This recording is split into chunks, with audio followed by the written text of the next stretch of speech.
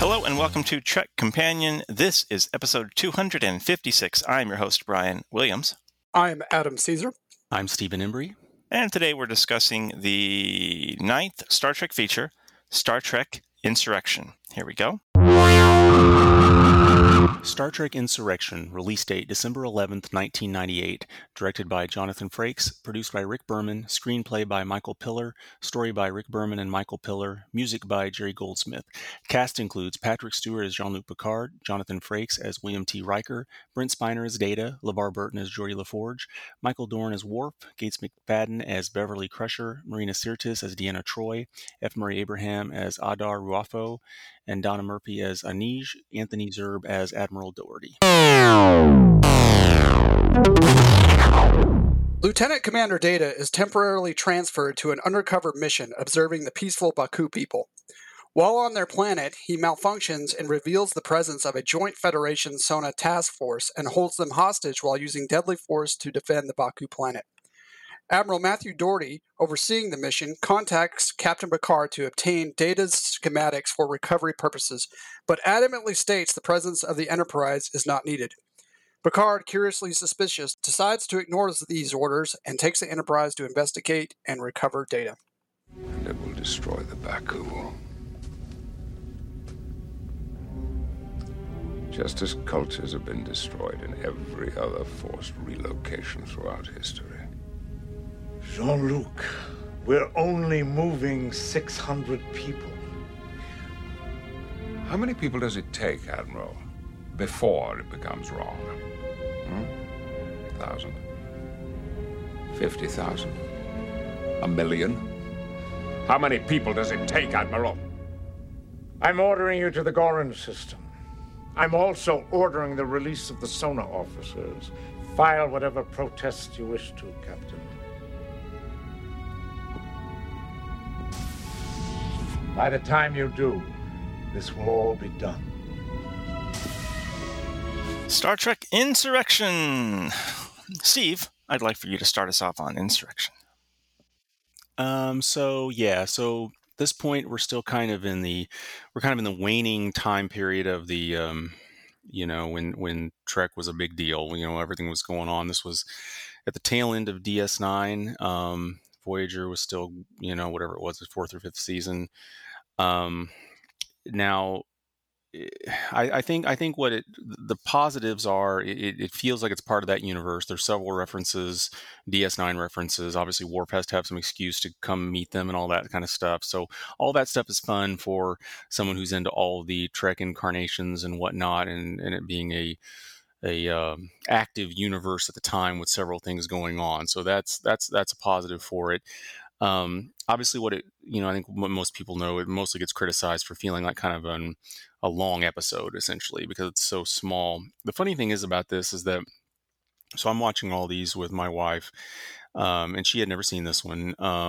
I had never, incidentally, I saw this several times in various home video incarnations, but not as much as I had seen First Contact and Generations, but I still knew it pretty well, just being a Next Gen fan.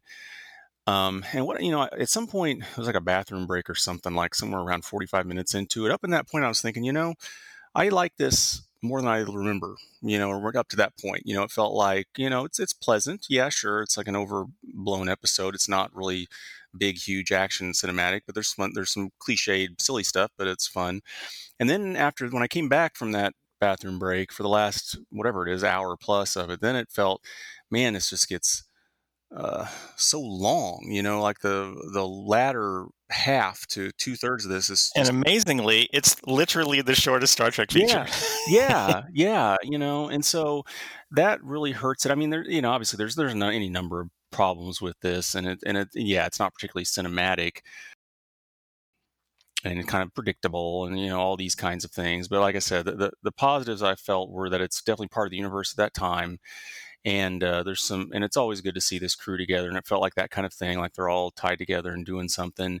There's big stuff happens, like with Riker and Troi coming back together, all these kinds of things. But unfortunately, I don't know if it's about like just spending too much time on the wrong things or something. But it just makes it drag out and get tiresome, and it's just not worth the reveals and the punch, I mean, that it brings later on, I mean, the stuff with Data and the kid, it's okay, fine. The Riker Troy stuff gets a little old and silly.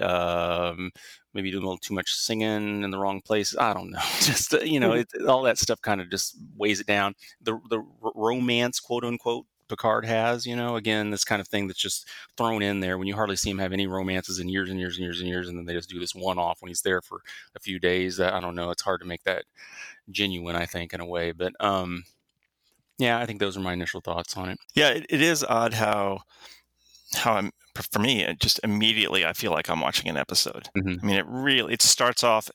I feel like I'm watching an episode. I mean, it reminds you of that. Worf's brother episode at times. Yeah. Michael Piller, he had said that he thought, look, Michael Piller was awesome. We all love Michael Piller. We will all always love Michael Piller. But maybe he was better with the TV than movies. Because he saw First Contact, which, was written by Braga and Moore, and he said that was just too dark. Most of us thought that was amazing. We love that movie and still think it's the best Next Gen movie. So coming off that movie, you hire the guy that thought maybe that wasn't such a great movie. Well, he certainly gave us something very different. And I want to go out and say, very specifically, I do not think every feature has to be like galactic stakes. I do not think that. My favorite Bond movies are not the ones where the whole planet is at stake. Those are often the ones I like the least. My favorite Bond movies are the smaller stories. So it's not about the scope of the thing. It's not because Earth isn't in jeopardy or something. Adam, let's hear your first thoughts. Yeah, my first thoughts kind of are on the same lines with you guys. I will say this, Steve. I agree with you. I like this film better today than I did way back when. And I think for a lot of the reasons that have been mentioned, it's not particularly a cinematic film. It feels like, I think if we were talking about this back when, if this was an episode, we'd be all like, yeah, this is a pretty good episode, for TV, we'd all be like liking this as an actual 2-part episode in a television series. But yeah, I'm with you too. It doesn't really work on the big screen. That being said, I think my biggest disappointment of it at the time was this was just a one-off movie. They decided not to try and create a story arc which they could kind of continue into more films. That bothered you at the time of the release of this movie? Oh yeah, absolutely. I think that's what I hated most about this movie is that it was just a one-off. So, I mean, you had Generations and you had First Contact. So Generations was the transition film. First Contact was the establishing film. And I felt like this film should have been like what they should have done to propel future movies. And this absolutely doesn't do it at all. It's a one-off. It's a single movie by itself. And like I said, over the years I've gotten over that, and I can kind of enjoy this film a lot more now, just because of the simple fact of we won't ever get that Generation kind of story arc, trilogy or at least 2-part movie or that kind of thing. And that's what I was really hoping for.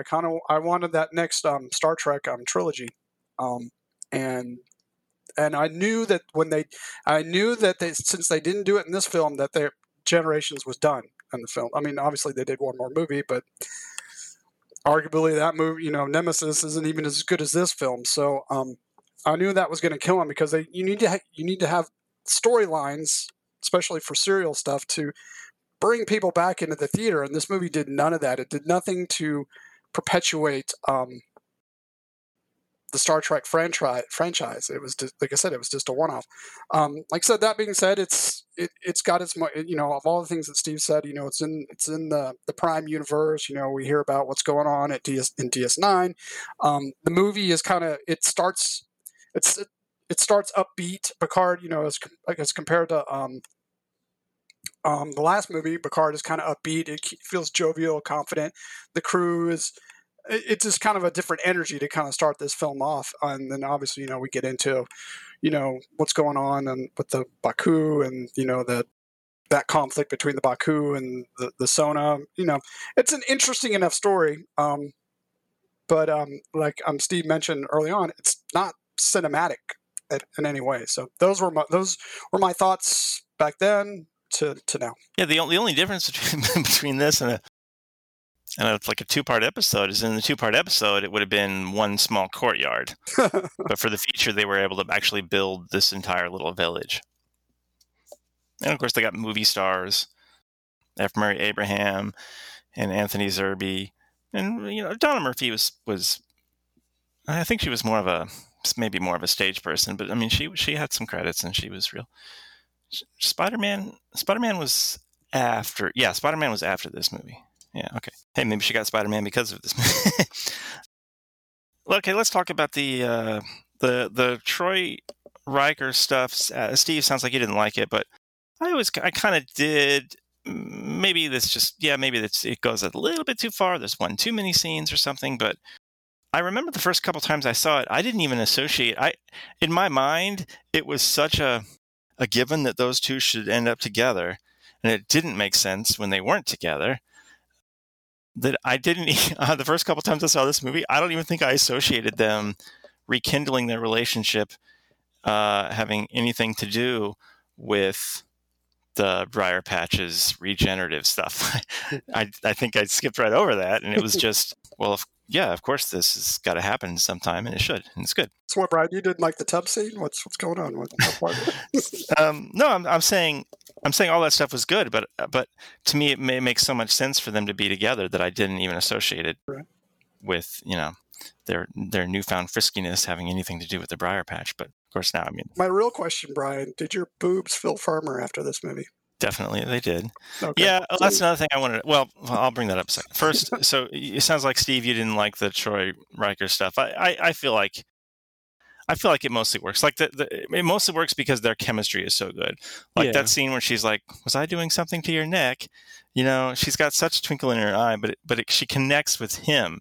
Marina and Jonathan are so good together. Yeah, I didn't. It's not like I didn't hate it, right? It's something a little bit about the execution. I think in some ways it was fine to be a little silly and a little playful with it, when it would be a little awkward and strange if it was a very deep, serious kind of thing, them springing back into it.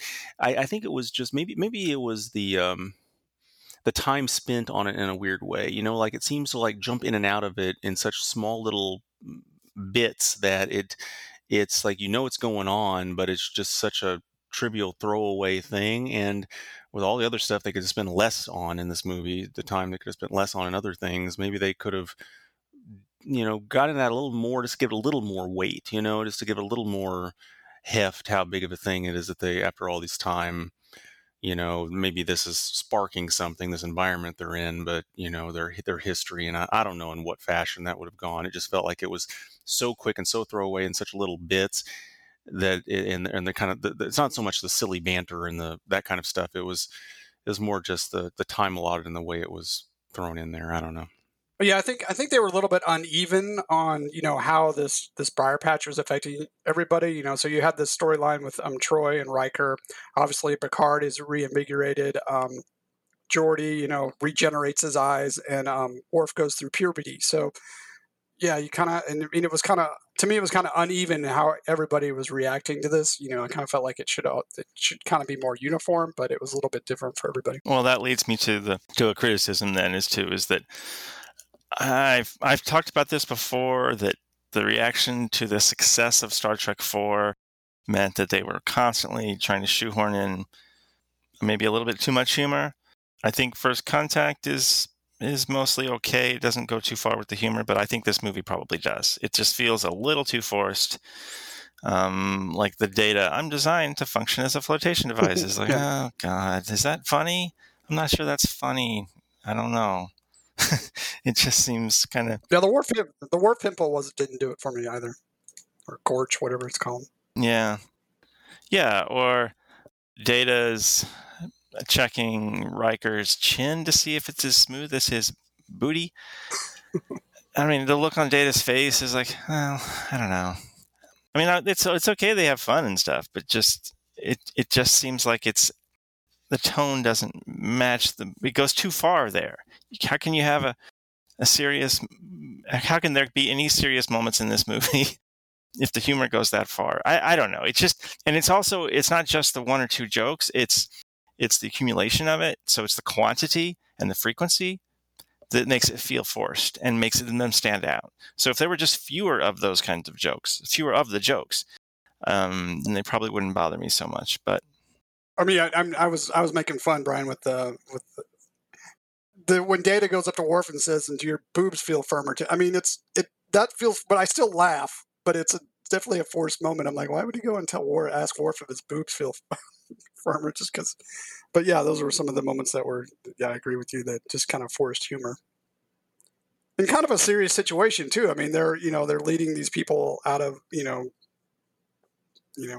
from being relocated and kidnapped, that kind of thing, and just kind of threw in too many light moments. Yeah, it's I think it's very easy to underestimate how difficult it is to pull off humor right. I mean, and especially when you have to deal with the tone of a film that's got, I mean, if a whole thing is comedy, it's one kind of challenge. If you've got some serious business going on and lives at stake and people doing extreme things, it's even tougher, and the balance of how much you do, the kind of humor you do.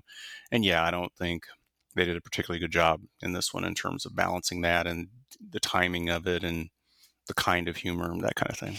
I'd like to take my customary moment to say how crappy the Blu-ray and even online digital HD versions of this movie look. Too much noise reduction. There's no definition to anything. They scrubbed the heck out of it. There's no grain left. It looks very dated, analog tape, early 2000s. And it doesn't help that this was the first Star Trek feature to extensively use CGI, and it was not, it wasn't ILM, it wasn't the big guys at the time. So the CGI looks a little dated to me. I mean, it's not like Babylon 5 bad, obviously. I don't mean that, but it doesn't help when already the transfer is crappy. So the quality of the image is crappy. So Brian, I had a question for you guys. Was the Delta Flyer in existence on Voyager at this point in time? Because I kind of, the ship that Data was flying early in the film kind of reminded me of the Delta Flyer a bit. It's probably close, especially if you think about how far before the release of this film, they would have come up with the designs and stuff. It was probably similar around that time. Yeah. Delta Flyer class. I did enjoy that. So the two, space actions, except for the end, so them capturing Data. I enjoyed that sequence. It was good action. The HMS Pinafore. That, to me, that kind of worked. It worked as humor, but at the same time, it had a reason because they were trying to just come up with a way to distract Data so they could capture him. So in that instance, the humor to me kind of worked. And then the other action sequence, I enjoyed when Riker was in command of the Enterprise going through the bar, except for when he had the joystick, when he was flying the ship with the game joystick. But I enjoyed that sequence of them fighting with the Sona. The ship battle. When they were trying the ship battle out of when they were trying to get out of the bar. Yeah, the first ship battle, like when they got the warp core and stuff, that sequence was pretty great. And I very specifically wrote down, we don't get to see Geordi. We don't get to see LeVar do a lot as Geordi, but I feel like he got to do just a little bit more here, and he's great, And it's one of those things where in an ideal world, I wish they could have done more with him. But anyway, that first space battle sequence, I like a lot. The last one with the ram scoop, I do remember. I have a very vivid memory of people in the theater laughing when the joystick came out, but I never felt like they were laughing, oh, that was a good joke and it was funny. I felt like they were laughing because they were laughing at the movie. So that wasn't good. I think they took that a little too far, manual control and you got a game joystick. It was just a little not good. This was one of two Star Trek features that I got to see before it came out. I remember seeing it a few days early at a press screening. And it was a weird experience because at the press screening, it really was me and maybe one other fan, and then everybody else there were actual press people. It was such a completely different experience than the experience I described last time, seeing First Contact in a sold-out show with fans who were so excited to see it. Here, when you had something that might have been a fan kind of moment or something for people to be excited about, the first time I saw it, the room was just so dead. Press people don't do that. They don't cheer or anything. I don't know. It was such a weird experience. I remember it very clearly. I think that was like the Monday night before the Friday that it came out that I saw it or something like that. And so, of course, opening weekend, I went and saw it again. And it was a little bit better. I mean, it was obviously not as popular as First Contact and not as anticipated and didn't have the kind of reaction that First Contact had. But I still at least saw it with a couple of real fans that weekend. It was a slightly better experience, except for the joystick moment, which I do specifically remember people laughing at in a bad way. I had this in my notes because it reminded me of the scene in Generations. So, I mean, when Picard, it disables the torpedo that blows up the sun, and in Generations, he kind of does the same thing. In this, he goes in there and he knows how to use this thing right off the bat. He knows how to enable the self-destruct sequence. He pulls up. I'm like, I'm going there. I'm like, how does he know how to do this right off the bat? But it was kind of fun. I mean, when you watch a film over and over again, you start noticing these things like, man, they got that holodeck ship set up really quickly. So yeah, that's cause even to the point where like the countdown clock, 7, 8, 9, it's perfect. Yeah. How could they possibly do that? If they had days to try and figure that out, but they had minutes. That's too much. Yeah, I mean, those are the things you catch on, when you watch it multiple times. The first time around, you're not thinking about it, but yeah, I'm just like, yeah, they got that whole program set up quick. And how did the ship even get out into space? It was in the bottom of a river or a lake at some point. I like that bit though. I like that they had a way for Picard to kind of battle the villain without resorting to fisticuffs, which, normally I like that, but sometimes it feels a little like it devolves to that point. Here we had a kind of an exciting sequence where he's trying to set them. Okay. It is a cool visual effects shot. I mean, where the Enterprise is flying over the collector as it's blowing up.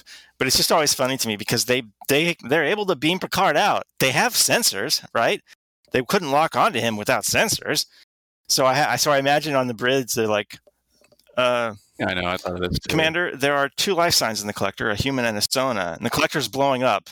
And Riker's like, just beam up the human, thanks. Yeah.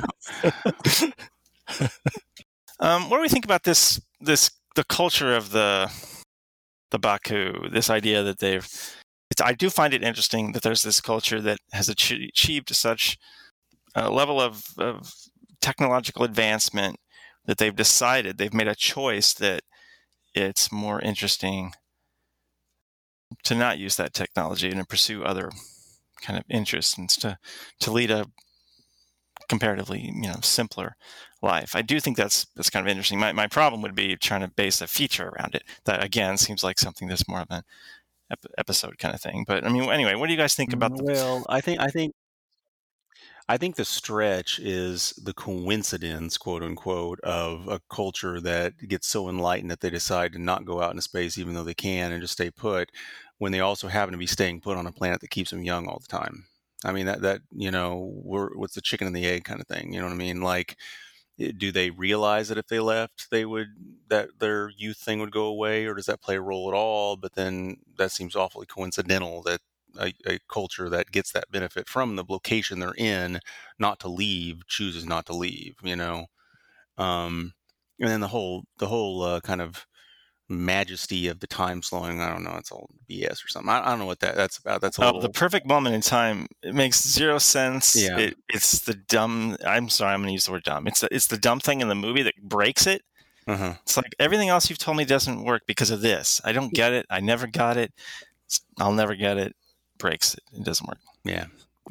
So I don't know. I mean, there's some interesting ideas there. It's just it's actually a very complex situation that we just don't have the time to spend on it that would be justified, really. I mean, maybe the exploration and discovery of such a planet with such a culture would make more sense in like the kind of environment we're in now, where you'd have a several part season in a show or something, and you get some background and, actually your characters actually develop, your lead characters develop from that or something. But in this kind of setting in a short film, and surprisingly, again, it's short, but there are parts that seem long, yet they have a whole lot of stuff they could cover, but they don't do it adequately, and that's one of them, is the culture of this, is what's the deal with this. We get like an explanation, there's a history there, but I don't think it does adequate. We don't get an explanation for the perfect moment in time. Right. That's just like, I don't know. I mean, you have to if the only way to make that logical is to just believe everyone's just imagining this or something. I don't even know what's going on, so. Yeah, Brian, I would agree with Steve. It's kind of a generic plot point here. It's like, it's interesting, but that, okay, you have this culture, they're advanced, but I guess they found this planet and decided to stay there. It's kind of, they don't really go into depth. And then, basically in the last 20 minutes of the film, we find out that the Baku and the Sona are related, and you get this quick story like they tried to take over and then they were kicked off the planet. And so it's kind of a, just kind of a one-dimensional storyline for these two, race, or for these two groups of people. And like Steve said, they don't really go into it any more than that. I do like the actors. I think Donna Murphy is good. I think she's pretty good. I think the editing, the pacing maybe did her a disservice occasionally. Like the sequence when she's walking at night with Picard is probably 10 years too long or something. And maybe you start to her character can feel unbalanced because of that, but that's not her, I don't think. I think she's pretty good. She's certainly incredibly beautiful. I like Anthony Zerbe a lot. F. Murray Abraham is great. Is this the only time they've had an Oscar winner play a villain? I should have looked that up. I really think he's good. I think Abraham does a great job, even though he doesn't have much to work with. He's just good. I'm not sure that Patrick Stewart and Donna Murphy's chemistry is all that great. I don't necessarily fault either one of the actors for that. But we just watched First Contact, and I think Alfre Woodard and Patrick Stewart have excellent chemistry. So it's just they got it or they don't. And I feel like maybe they don't quite have it. I don't quite believe it that he's romantically attracted to her. I don't know. But mostly, I think the casting is good. They just don't have a lot to work with. Yeah, he's attracted to her, but then you also have the underlying thing that he's feeling younger and more. So is he really attracted to her, or is he just attracted to the way he's feeling? So and obviously at the end of the movie he's like, the Federation is in perilous times. I got to leave. So it's not really. But I'll be back because I have a year of vacation. And I'll be back, but obviously that never happened. So it's just. It was a relationship that felt like it was going somewhere, but just ended up not going anywhere. So it's like, to me, it's like either go one way or the other. You guys like Zerbe? You like Abraham? Compare them to other villains? Yeah, Abraham was good. I mean, he's an incredible actor. So he has a screen presence, and so he was great. He was good. I mean, the character that he was playing, was fine. As a villain, I don't know if I could go much further than that, Steve. Yeah, I mean, I think he's a great actor and such. I mean, the character is kind of fine. I just don't, it's it's kind of a little bit of a nasty background villain. One of these villains that kind of does what they do in the background, then they reveal themselves, and then it gets worse and so on. And that's cool. It's just that. I think this movie suffers in so many other ways that it's just another issue really with it. I can't. Yeah. I like the Anthony Zerbe, Patrick Stewart scene. How many people does it take, Admiral, before it is wrong? Right. To force. That's a good scene. I mean, it again, because we just watched First Contact, it feels like it's Patrick Stewart with one other person going at it in a room, which is awesome, but it's not as good as the scene with Alfre Woodard Lily in the last movie. But I mean, it's a good scene. I think it's a pretty good scene. And when I talk about how much I love Anthony Zerbe, oh man, I got to say, there's the moment when the moment when F. Murray is like, I could send my ships to, and he makes his hands like he's going to crush it, right? It goes to bring them back or whatever, and then they kind of they're pushing on Anthony Zerbe, and he says, send your ships. I love that moment. There's something about every now and then there's just like words from a movie. Even I've seen movies I don't like, and there'll just be like a moment that I take away from them that just sticks with me forever. Send your ships. It's that alliteration. I don't know. It's just stuck with me forever. I love that moment, and that's Anthony Zerbe, man. He's great. Stewart had he had a similar scene when he was in the turbo lift with the other Sona. When I'm pleading for your life. That was a good scene too for Picard and Stewart. Do we think anything about the Data storyline with the child and play a little every day, and I have to go home now? Dumb. Nope.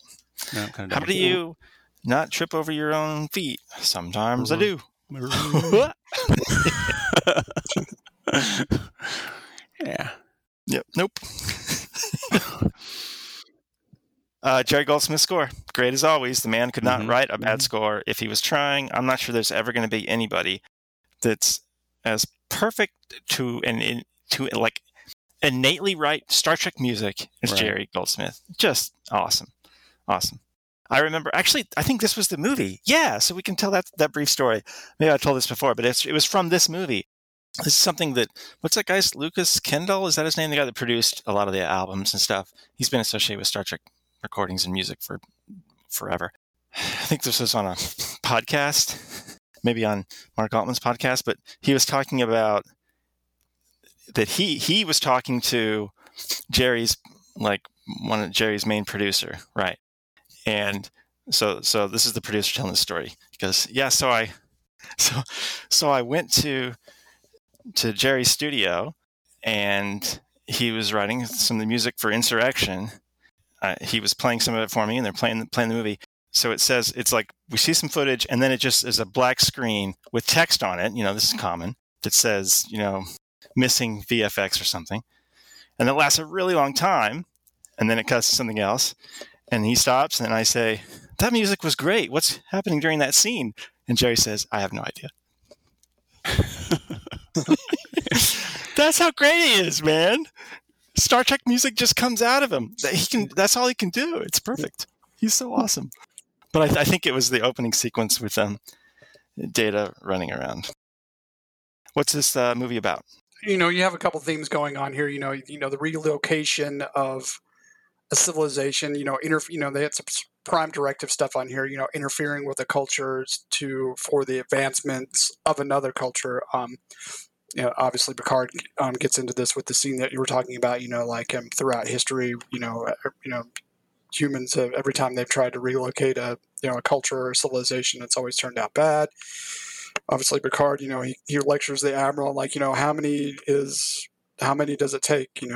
600, 1,000, all the way up to 1,000,000. So those are the, there's that theme going on there. It's like, when is it ever appropriate to interfere with another culture? And then there's obviously these other themes that are going on here. Rekindling your youth, remembering, your passions and your reasons for, living your life and doing the things that you've chosen. And that kind of comes out with this, this effect in the Briar Patch, rekindling of old love and, kind of coming together as a family. It's kind of what I got from it. I think it's I think it's a film that kind of spreads itself a little thin with trying to do all those things. I do think it does a fair job of those points. I mean, the obviously there's the big issue, like you said, of the kind of the prime directive stuff. It's not strictly speaking prime directive, but the notion of interference and the relocation and trying to just make decisions for somebody that you have no business making a decision, this kind of issue. And then the idea of reevaluating one's life and what matters most, those kind of come together with the notion that Picard, takes off the pips off his collar and does this kind of thing. But I don't know. I think it's just. I think those are there, and they hit on them. It's just the balance of how well they hit on all those themes is part of what makes it problematic. It's just. Some of a lot of it's stuff we've seen before. I kind of wish they would have, I don't know, given a little more to the idea of, living your life and realizing what's important and all that kind of stuff, and hitting that more than what they did somehow. Maybe emphasizing some of the subplots and taking away some of the others. But I think those are the themes they're trying to really get at here. Yeah, one of the other themes I wanted to mention, they didn't. The very end, they're trying to touch on forgiveness, like the Sona and the Baku coming back together. Right. But yeah, we just kind of got such a generic overlay of these two, of the Baku and the spin-off Sona that it didn't. You feel for the character. He's dying and he sees his mom at the end, but it doesn't quite have the impact that it should have, because of what you mentioned, Steve. They spread themselves thin, and you don't really get a clear cut on some of these things that they're trying to say. Okay, this is not a bit of a non sequitur, but I'm reminded also when I talk about like sending your ships, just a line that just sticks with me. There's a line at the beginning of Nemesis that we're going to be talking about in 2 weeks that is so cheesy that it's always stuck with me for how cheesy it is, and it makes me chuckle every time I hear it.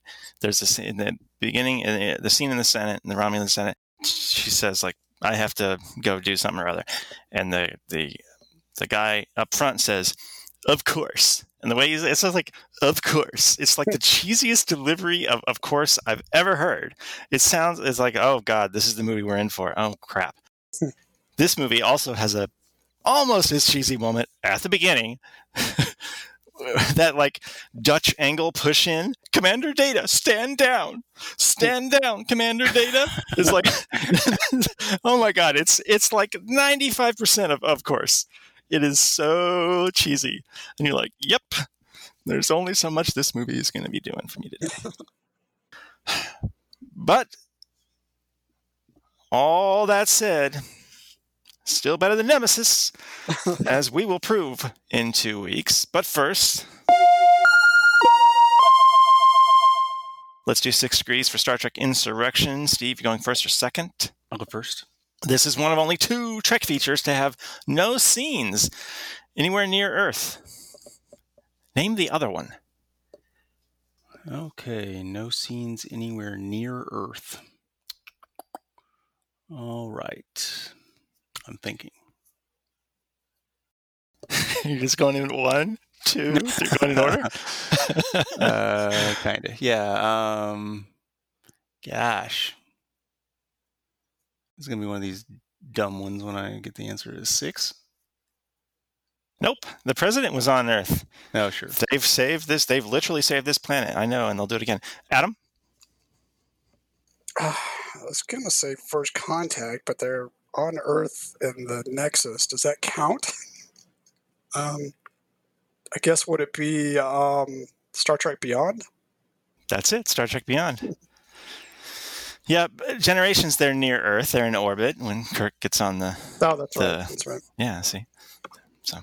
So yeah, Beyond. Adam, Anthony Zerbe played the villain in this movie.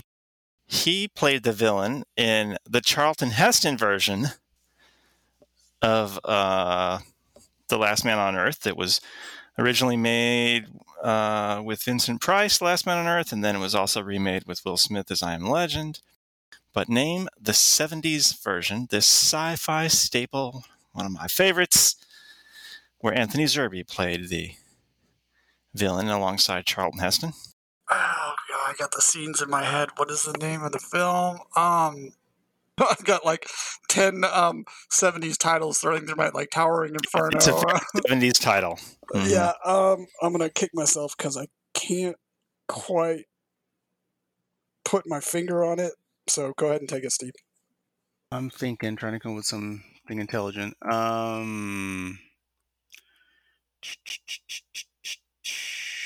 You guys are both losing your sci-fi movie fan cred.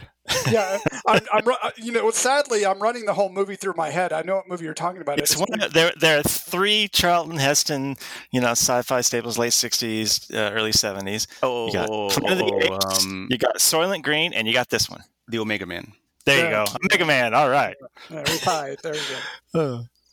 Yeah, cheesy in a wonderful way. If of course, and Commander Data Stand Down were awesome, they would be the Omega Man. Hey, I had a quick question for you guys. Do you think they would have benefited from bringing in more DS9 characters in these films?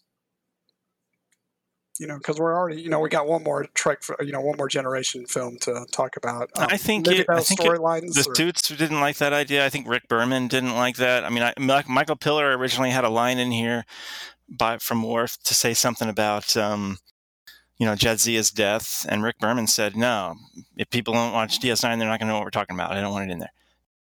There was a deleted scene, isn't it? I think it's on the DVD, right? Or the Blu-rays, whatever. There was a deleted scene where they had Quark. Oh, yes, that's right. And you watch that deleted scene, and you're like, yeah, it's a good thing they cut it. This doesn't work. But I think mostly they just didn't want that.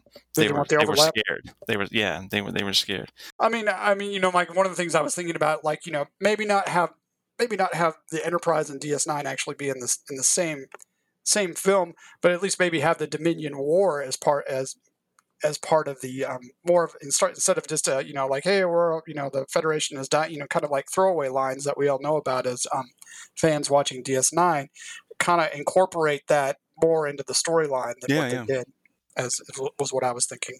And you could have had something a little bit more somatic that could have maybe been more than just one film.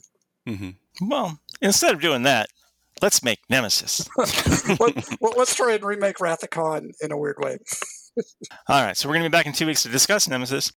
Until next time, you can send us an email, trekcompanion@gmail.com. Our Twitter handle is @trekcompanion. Our Facebook listener page is facebook.com/trekcompanion. We thank you so much for spending an hour with us. Take it easy. Bye, guys. See ya.